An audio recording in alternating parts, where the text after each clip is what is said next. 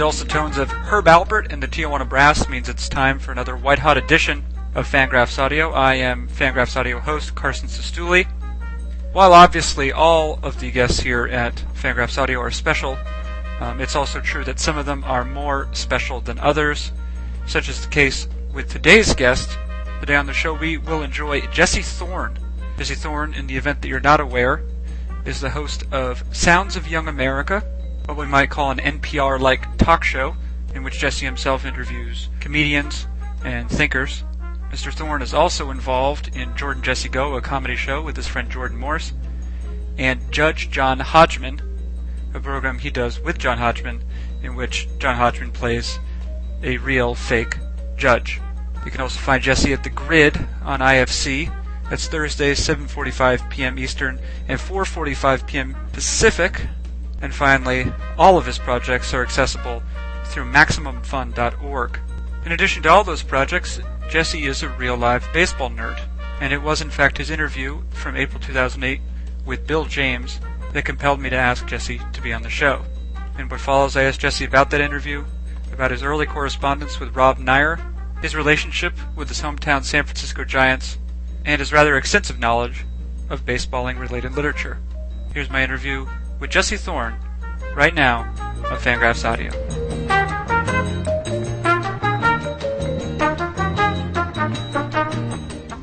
Yes, if I've done my job in the introduction to this particular interview, you know that the guest on today's show is Jesse Thorn, host of Sounds of Young America and other places. Jesse got his start as a college student at the University of California, Santa Cruz radio station, KZSC. From there, he's gone on to bigger, if not always necessarily better things. They're all better. In fact, they're all the best. I think we can sufficiently say. He now is distributed by Public Radio International. He's the host of still the Sounds of Young America, as well as Jordan Jesse Go with his friend Jordan Morris. He also works with Judge John Hodgman, who's a totally real judge, in addition to being an author of a number of books and appearing on The Daily Show. He has his finger in another pie, which is Max Fun Con, and a sort of a convention for people who want to have a maximum amount of fun. We might get to that later. He is Jesse Thorn. How are you doing, sir? I'm doing great, Carson. Thank you for having me on the show. Good. And I will say, your voice is excellent. It sounds good. It sounds just like on the radio. It's great. I have a show called The Sound of Young America, and I get a lot of one of the sort of leitmotifs of my hate mail that I get is, how can you have a show called The Sound of Young America when you're obviously 56 years old? Yeah. And I have to email those people back and say, no, I'm 29. Right, which is almost exactly half of 56. Yeah. You literally sound twice your age. I wonder if that'll continue. Yeah, no, it will. I think Bob Edwards right now is probably 60, and he sounds like he's 179, so I'm sure it will continue. Well, in fact, exponentially maybe at that point. Now, Jesse, yeah. Because you are a real media personality, you might go back and listen to this podcast and shirk at the audio quality until you realize, and you as a radio fan will like this, we're actually currently recording on some of the original equipment used by Marconi. In his initial broadcast. So if the audio quality isn't perfect, that's why. We record the television show that I host, The Grid, on IFC on Kinescope, so I can understand. Right. Well, you're obviously a buff. Now, there's a number of things. There are about literally like 100 questions I want to ask you, and I figured. Now, I'm not an expert at this like you are, but asking them in machine gun rapid succession may not be the most interesting for the listenership. Let's start with the most pertinent one, which is you, without knowing it necessarily, recently made a trip for me way better than it would have otherwise been. Over Thanksgiving break, I was taking a trip from Madison, Wisconsin, where I reside, to an unspecified location in Michigan. I listened to a number of episodes of Sounds of Young America, all enjoyable. What sticks out and what creates the pretense for having you on a baseball show is the interview you did with Bill James back in April 2008. I will first compliment you and say it's excellent. Thank you. Yeah, and then I'll ask you an open-ended question, which is why Bill James? Now, for people who don't know, you typically interview comedians, thinkers. I know you had Stephen Johnson on, writer of a couple of interesting sort of popular science type books.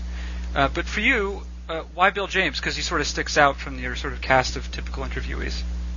I've managed to sneak in a couple of baseball shows over the years. I mean, the theme of The Sound of Young America is things that are awesome. Sure. And I do feel like there's not enough sports on public radio. I like sports, and I know that a lot of public radio listeners and even public radio hosts and producers love sports. And I don't think they get the treatment that they deserve on public radio, so I'm always happy when I can contribute a little something. That said, my show is sort of an arts and culture show, so covering baseball is often a little bit of a stretch. But I've done a few baseball shows over the years. It's been a while since I've done one. That Bill James was sort of an anomaly in recent years. But I had Bill Spaceman Lee on the show one time. Rob Nair from ESPN has been on the show. Friend of Fangraphs Audio, Rob Nair. A class act. I used to email with him when I was in high school, which is dorky both because I was on the internet back then. This would have been like 1997. And because I was emailing about baseball nerd stuff. Was that a Prodigy account that you were using? We're looking at it. We're looking at Sirius, I believe, was the name of our ISP. We had a local ISP. Oh, that's high tech, yeah. But it was. But I've always been a huge baseball fan, and I think people who listen to my comedy show, Jordan Jesse Go, it's sort of a running joke on the show that I'll talk about the 1989 San Francisco Giants, and my co-host Jordan will talk about, Street Fighter 2 or something that he's really passionate about, and then we'll both complain about the other one talking about the thing that he likes. Right. So essentially, you were constantly reliving your childhood on that particular show. Is that the idea? That's something that, frankly, I think a lot about the 1989 San Francisco Giants even now. I think like an Atlee Hammaker or a Scotty Gereltz has a disproportionate mind share for me. And I know that Jordan thinks a lot about Street Fighter 2 because he's always telling me about some Street Fighter 2 thing he did, or like Street Fighter 3, which I think is from like 2001. I don't know. Okay, so you've actually sort of opened the door to a number of different directions that we could go. I guess one thing I'm curious about is getting in the Wayback Machine. What were you curious about discussing with Rob Nair back in 1997 using, I don't know, was it a wood-fired computer or whatever sort of technology you were using? What were you asking Rob Nair, and what was because Nair was kind of doing something in 1997, if I'm not mistaken. They had just kind of started the ESPN website at that point. It was still on the Go network, perhaps, if I'm not mistaken. Yeah, I mean, the whole idea of like a professional website about something was brand new at the time, and I think Rob was really, because he had worked as Bill James' assistant for a while. I think he was at the front of the idea that you could have something in the mainstream media that recognized that sort of sabermetrics and statistical analysis of baseball, please excuse my dog, was something that was, worth considering in a real thing that sports fans rather than people who bought baseball abstracts might read. I joined SABR when I was in high school. That in fact is nerdy because I know from firsthand accounts that no one under 50 is actually a member of SABR. I know. That's actually one of the reasons I ended up quitting after a few years. But I actually went to a few SABR conferences when I was in high school with a good friend of mine. I mean, I had a rotisserie baseball league when I was in middle school. I went to this sort of weird progressive middle school, and me and my friends had a rotisserie baseball league. A full league, it was a single league with 12 teams in it, and so you were essentially at that point you were using like the Sporting News or baseball. There was the USA Today publication that's sort of been merged. Yeah, I had a subscription to Baseball Weekly at the time, and running a rotisserie league then. involved using a spreadsheet and typing in everyone's statistics whenever you wanted to run the standings. That required some dedication then. I was dedicated. I didn't have anything better to do. I never did any homework. I didn't do any homework between, I would say, about 6th grade and sophomore year of college, maybe. Yeah. And so I had a lot of free time. And I dedicated almost all of it to reading books about baseball. Yeah, okay, so on that topic, and I know that you wrote sort of a touching post on the Maximum Fun website back in July of 2008. It was I guess it was sort of a nod to an obituary for, is it Jules Teigel? Am I saying that correctly? Teigel, yeah. Teigel, right. And not only will Teigel be known as the author of was it Baseball's Great Experiment, a book about Jackie Robinson? Yeah, a biography of a wonderful book about Jackie Robinson. Right, but in fact, apparently he was an instructor of yours. Yeah, when I was in high school, I went to School of the Arts in San Francisco, and it was a great school, a small public magnet school. And among other benefits, at the time it was sort of nestled into the campus of San Francisco State University. So, frankly, the academics at my high school weren't that hot, and so I would just take classes at San Francisco State. It so happens that my father is a disabled veteran, so I get free tuition at state colleges in California. So I got free tuition at state, and among the classes I took was a class called The History and Literature of Baseball, which Jules was one of the professors of. Wow, that sounds amazing. Yeah, and Jules was a really amazing guy. I mean, he was also, I had a good friend in middle school who was in that rotisserie league, whose dad was in the first rotisserie league on the West Coast, and Jules was also in that league. And it was a really wonderful experience. I mean, it was really great to, we read The Celebrant and The Natural, and we read, history books, and it was a really great experience. Now you do mention in that same post that you've read, and you mentioned here you've read hundreds of baseball books. I'm curious, I guess two things. One requires more speculation than the other. If you were to sort of name a couple of your favorites, that are sort of important to you, that would be excellent. But also, what about baseball? And in fact, I was reading sort of more of an academic text today, Brief History of American Sports, in which one of the authors, Warren Goldstein, mentions how baseball has been chronicled more thoroughly than any of the other sports, easily.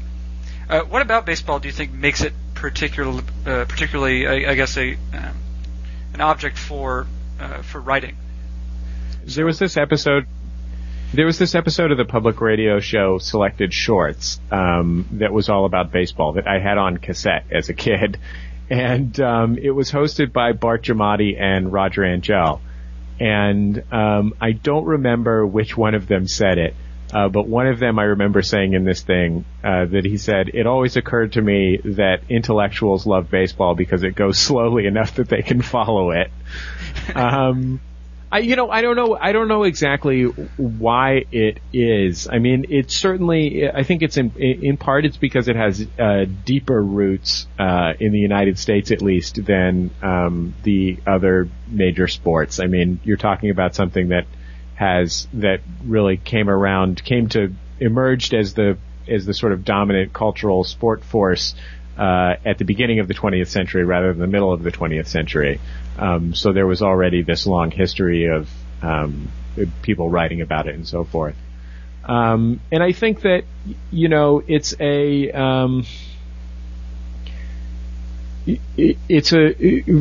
for geeky purposes, it's relatively easy to break apart and study. And for dramatic purposes, I think that the fact that it has that sort of central conflict between the pitcher and the batter, and that there's always the core responsibility is always on the characters who are either hitting or pitching.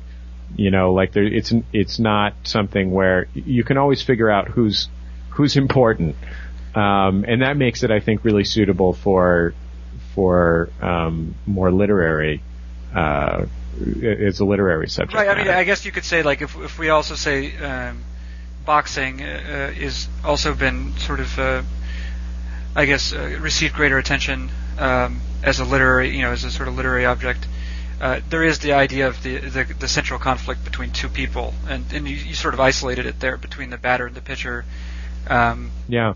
And I think, boxing is also another example of a sport that emerged as a really powerful cultural force around the turn of the century rather than the middle of the 20th century when it had to compete with, or be supported by television.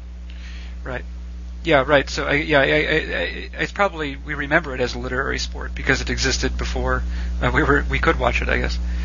Yeah, I mean it's the age of newspapers, right? So the reason Ring Lardner is so important in baseball is because that was how people got stories about baseball. And he was also hilarious, apparently. Yeah, I'm told. LOL. Yeah, right.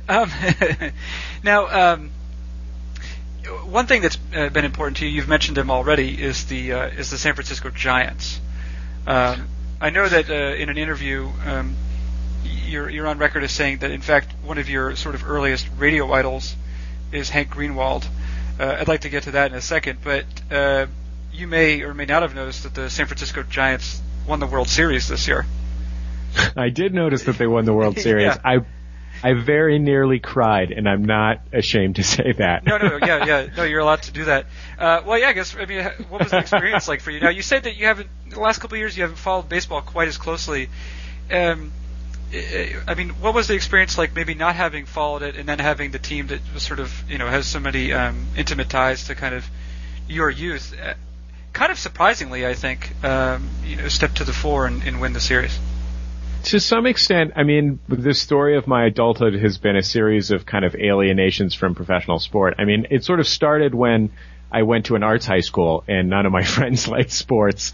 And then I went to UC Santa Cruz and none of my friends liked sports. And then I graduated from school and sort of went into the worlds of public radio and comedy where nobody likes sports. Relatively speaking, of course, there are certainly people who like sports.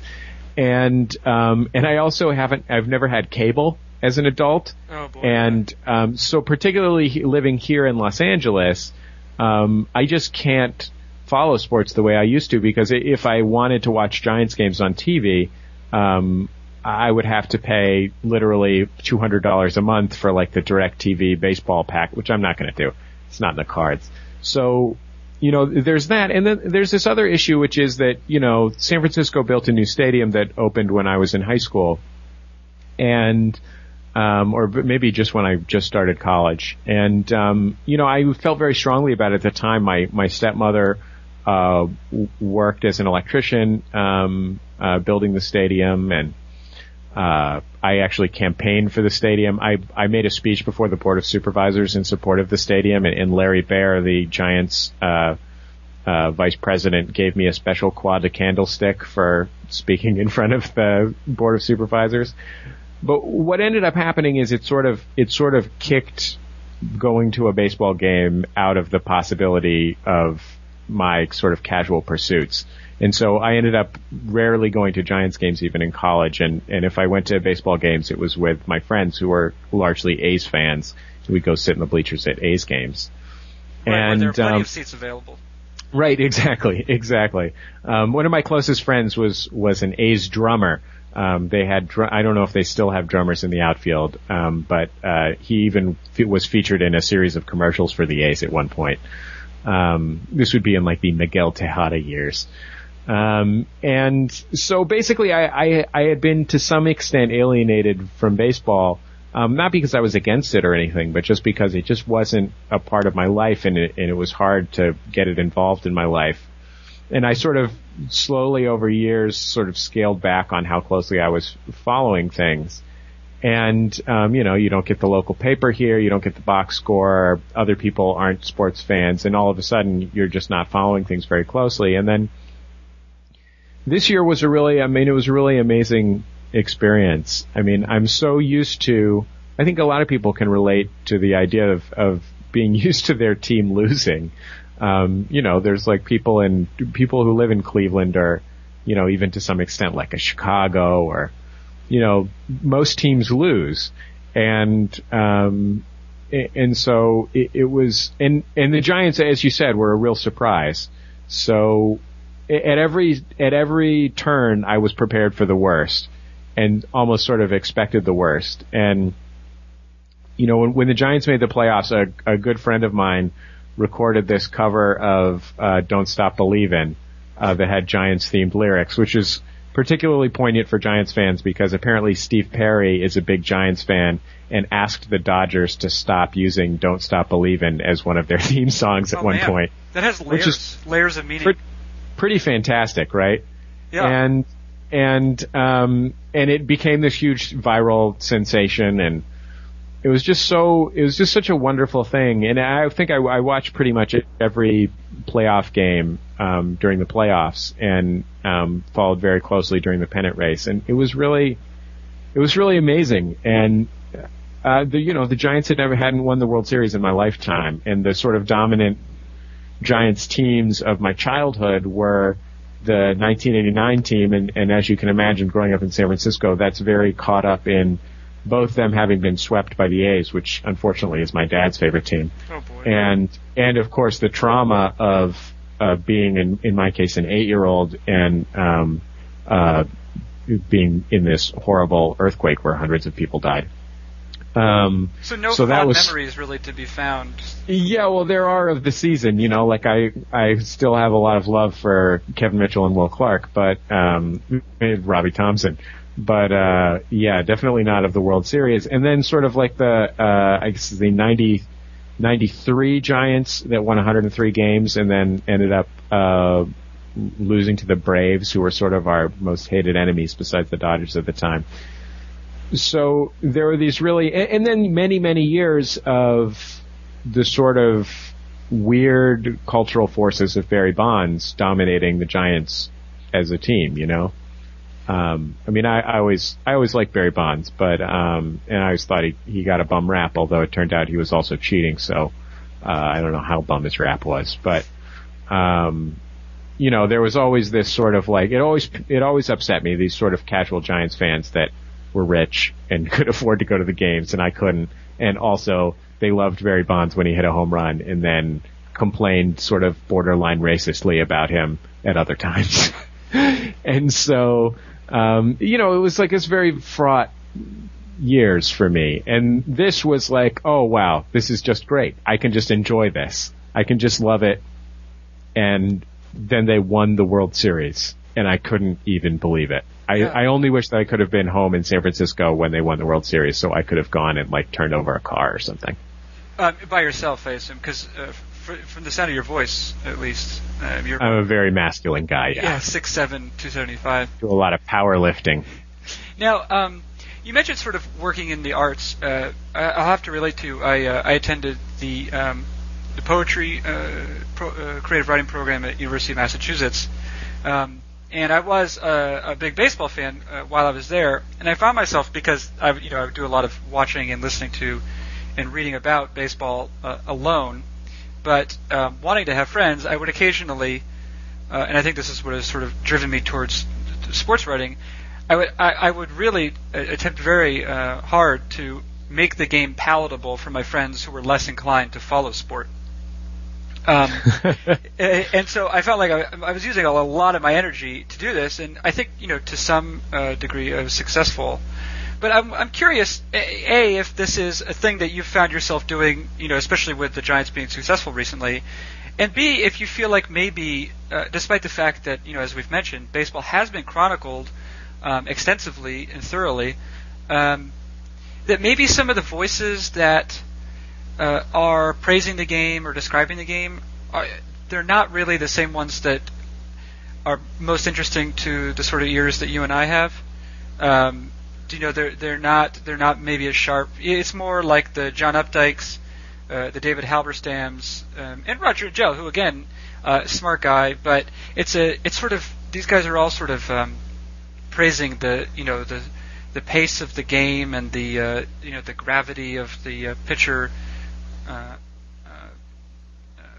batter matchup or something.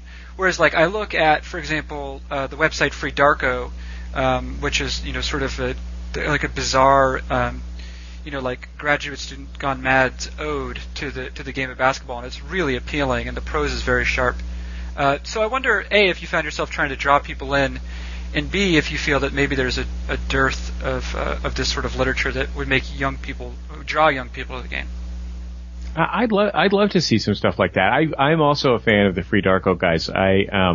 I was never a huge NBA basketball fan, only a casual fan, and of course with the great legacy of winning teams of the Golden State Warriors, you can imagine how that ended up happening. Although best uniforms in the league right now, I think you have to say.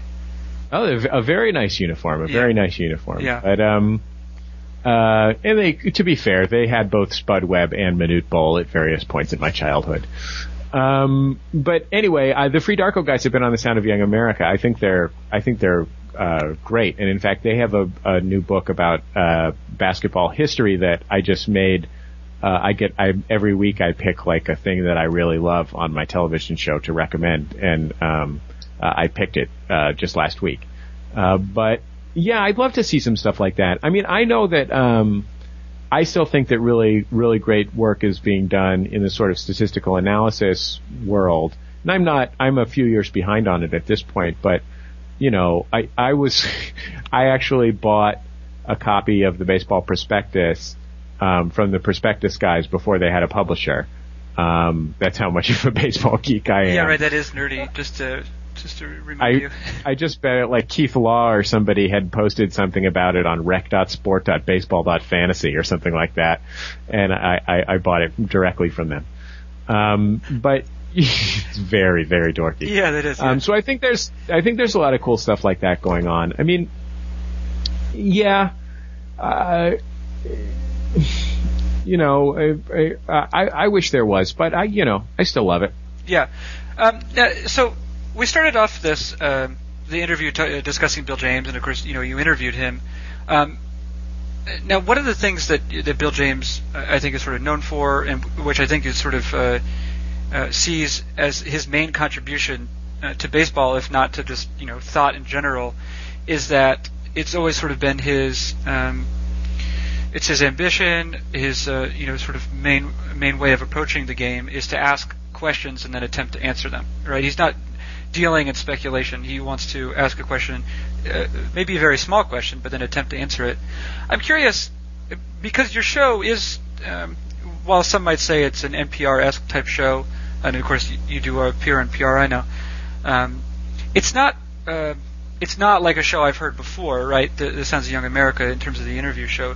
You get a lot of very interesting people, and you get them to sort of place where, perhaps they're appearing on your show in order to discuss a current project, but it's not like like a 5-minute spot on Letterman where they're like yucking it up in support of the project and then they're gone. They're generally pretty thoughtful.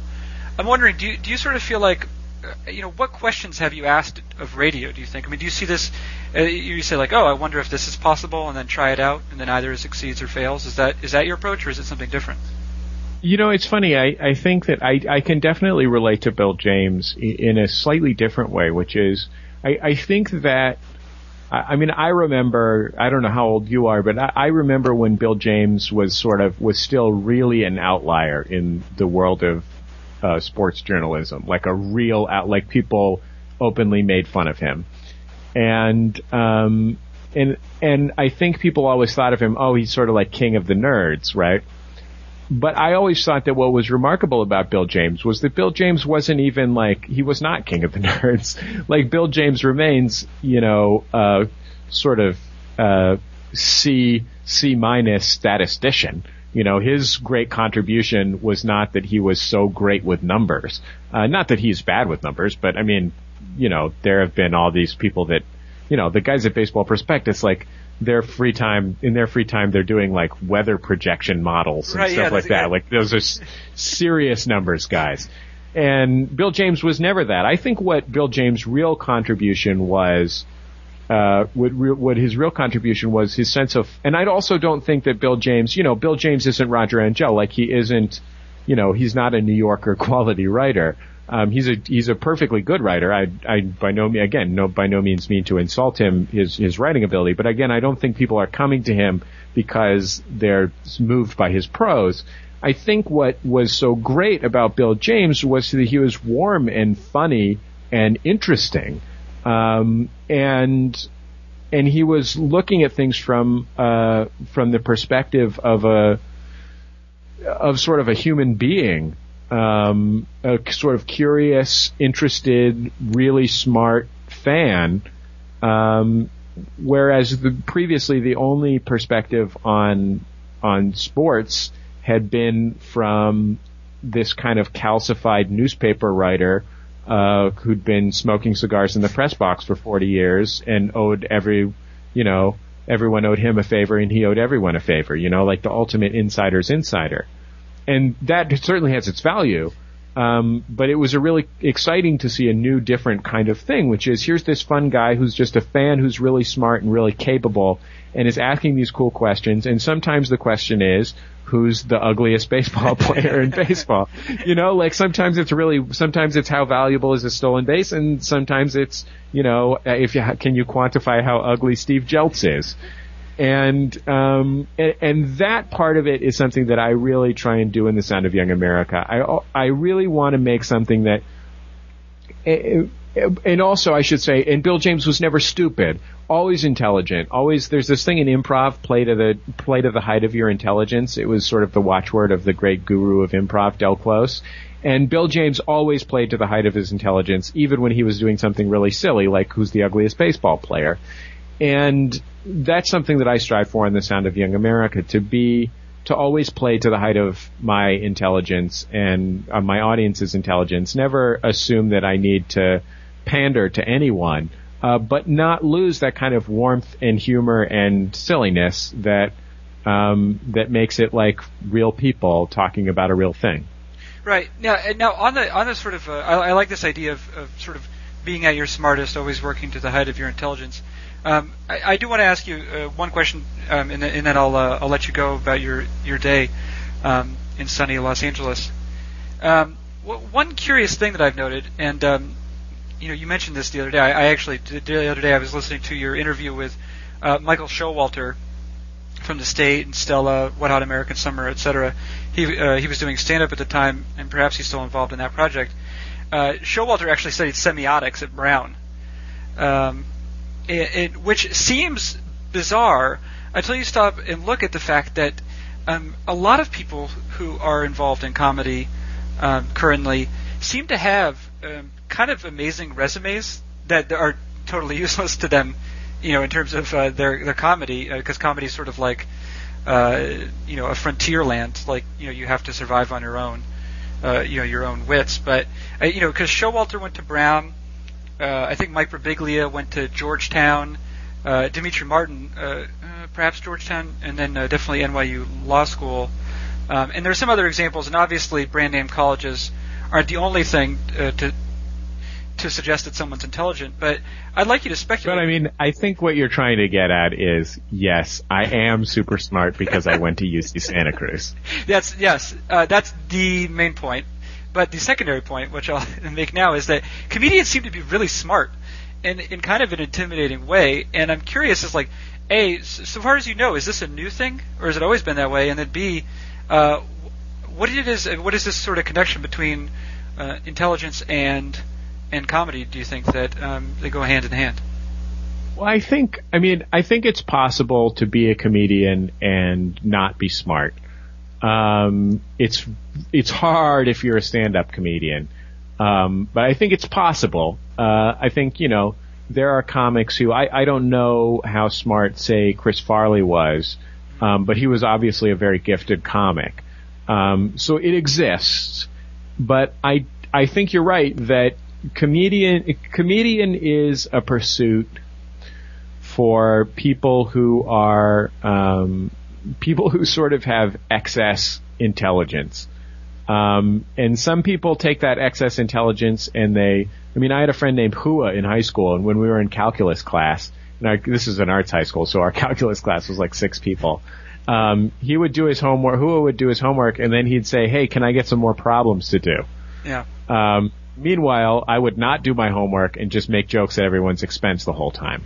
And I think that's I interviewed this very funny comedian, Greg Fitzsimmons, and he just wrote a memoir called Dear Mrs. Fitzsimmons, and it was inspired by the fact that he was cleaning out his mother's stuff and found just a box of letters addressed to his mother that were just complaints about him in school. And I think that that's a very typical thing for a comedian. It's these people who have a lot going for, who are really bright, and either because they're not interested in school or just because they're so bright that they have a lot of leftover brain power even after they've done their school or whatever, they just pursue something to keep them entertained.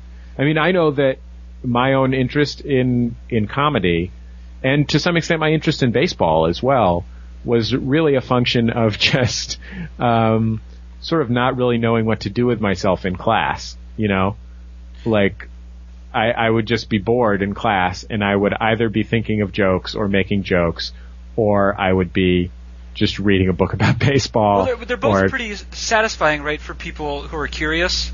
And I would argue that school is not always a great place for people who are curious. Yeah, and I mean, I think if you think of somebody, especially like Demetri Martin, Demetri is a guy who pursues comedy like it was like an academic challenge or like a puzzle, like he's like the Will Shortz of comedy. Like he loves the idea of finding structures, complex structures, and making them into jokes. And I don't think that's unusual, whether it's that or or if it's Michael Showalter's comedy, which is often about semiotics in the sense that one of Stella's signature jokes is to use the wrong word for something. Wait, this is the thing that made you laugh uncontrollably, I believe. Was there something about taking a nap or needing in the worst way? Oh God, yeah. There's a Stella short called David's Cousin or something like that. Somebody's cousin, where Michael Ian Black goes into the shower. They're visiting David's cousin, and Michael Ian Black goes into the shower and just starts putting stuff up his butt and stuff, and just being really awful in the shower without asking permission. Then he comes out and he just sort of stretches his arms out and he goes, "Oh, I needed that shower in the worst way." I'm laughing at it like an asshole right now. There's another part in that same one where where Michael Showalter pours jelly on a photo album of pictures of David and his cousin when they were kids, and then he takes it to the dry cleaner and he says, "Do you have any jelly remover? Jelly remover for photo albums?" Not only is that funny, but it's also the first time in the 52 episode history of Fangraphs Audio that someone has used the term "up his butt." Yeah. So thanks. Thanks. Listen, before we make too much more history, Jesse Thorne, I want to thank you very much for being a part in the absurd experiment that is Fangraphs Audio, and I want to offer you, for myself, if not for every single person, the thousands who will listen to this, to keep doing exactly what it is you're doing and more of it. So thank you very much. That's very kind of you. Yeah, thank you very much for enjoying for enjoying us. Thank you for enjoying us. It's been great that you could do that. It was a pleasure. Thank you. Cool. All right. Thank you very much once again for joining us on Fangraphs Audio. You have been Jesse Thorne, and I have been Carson Sestouli, and this has been another White Hot edition of Fangraphs Audio.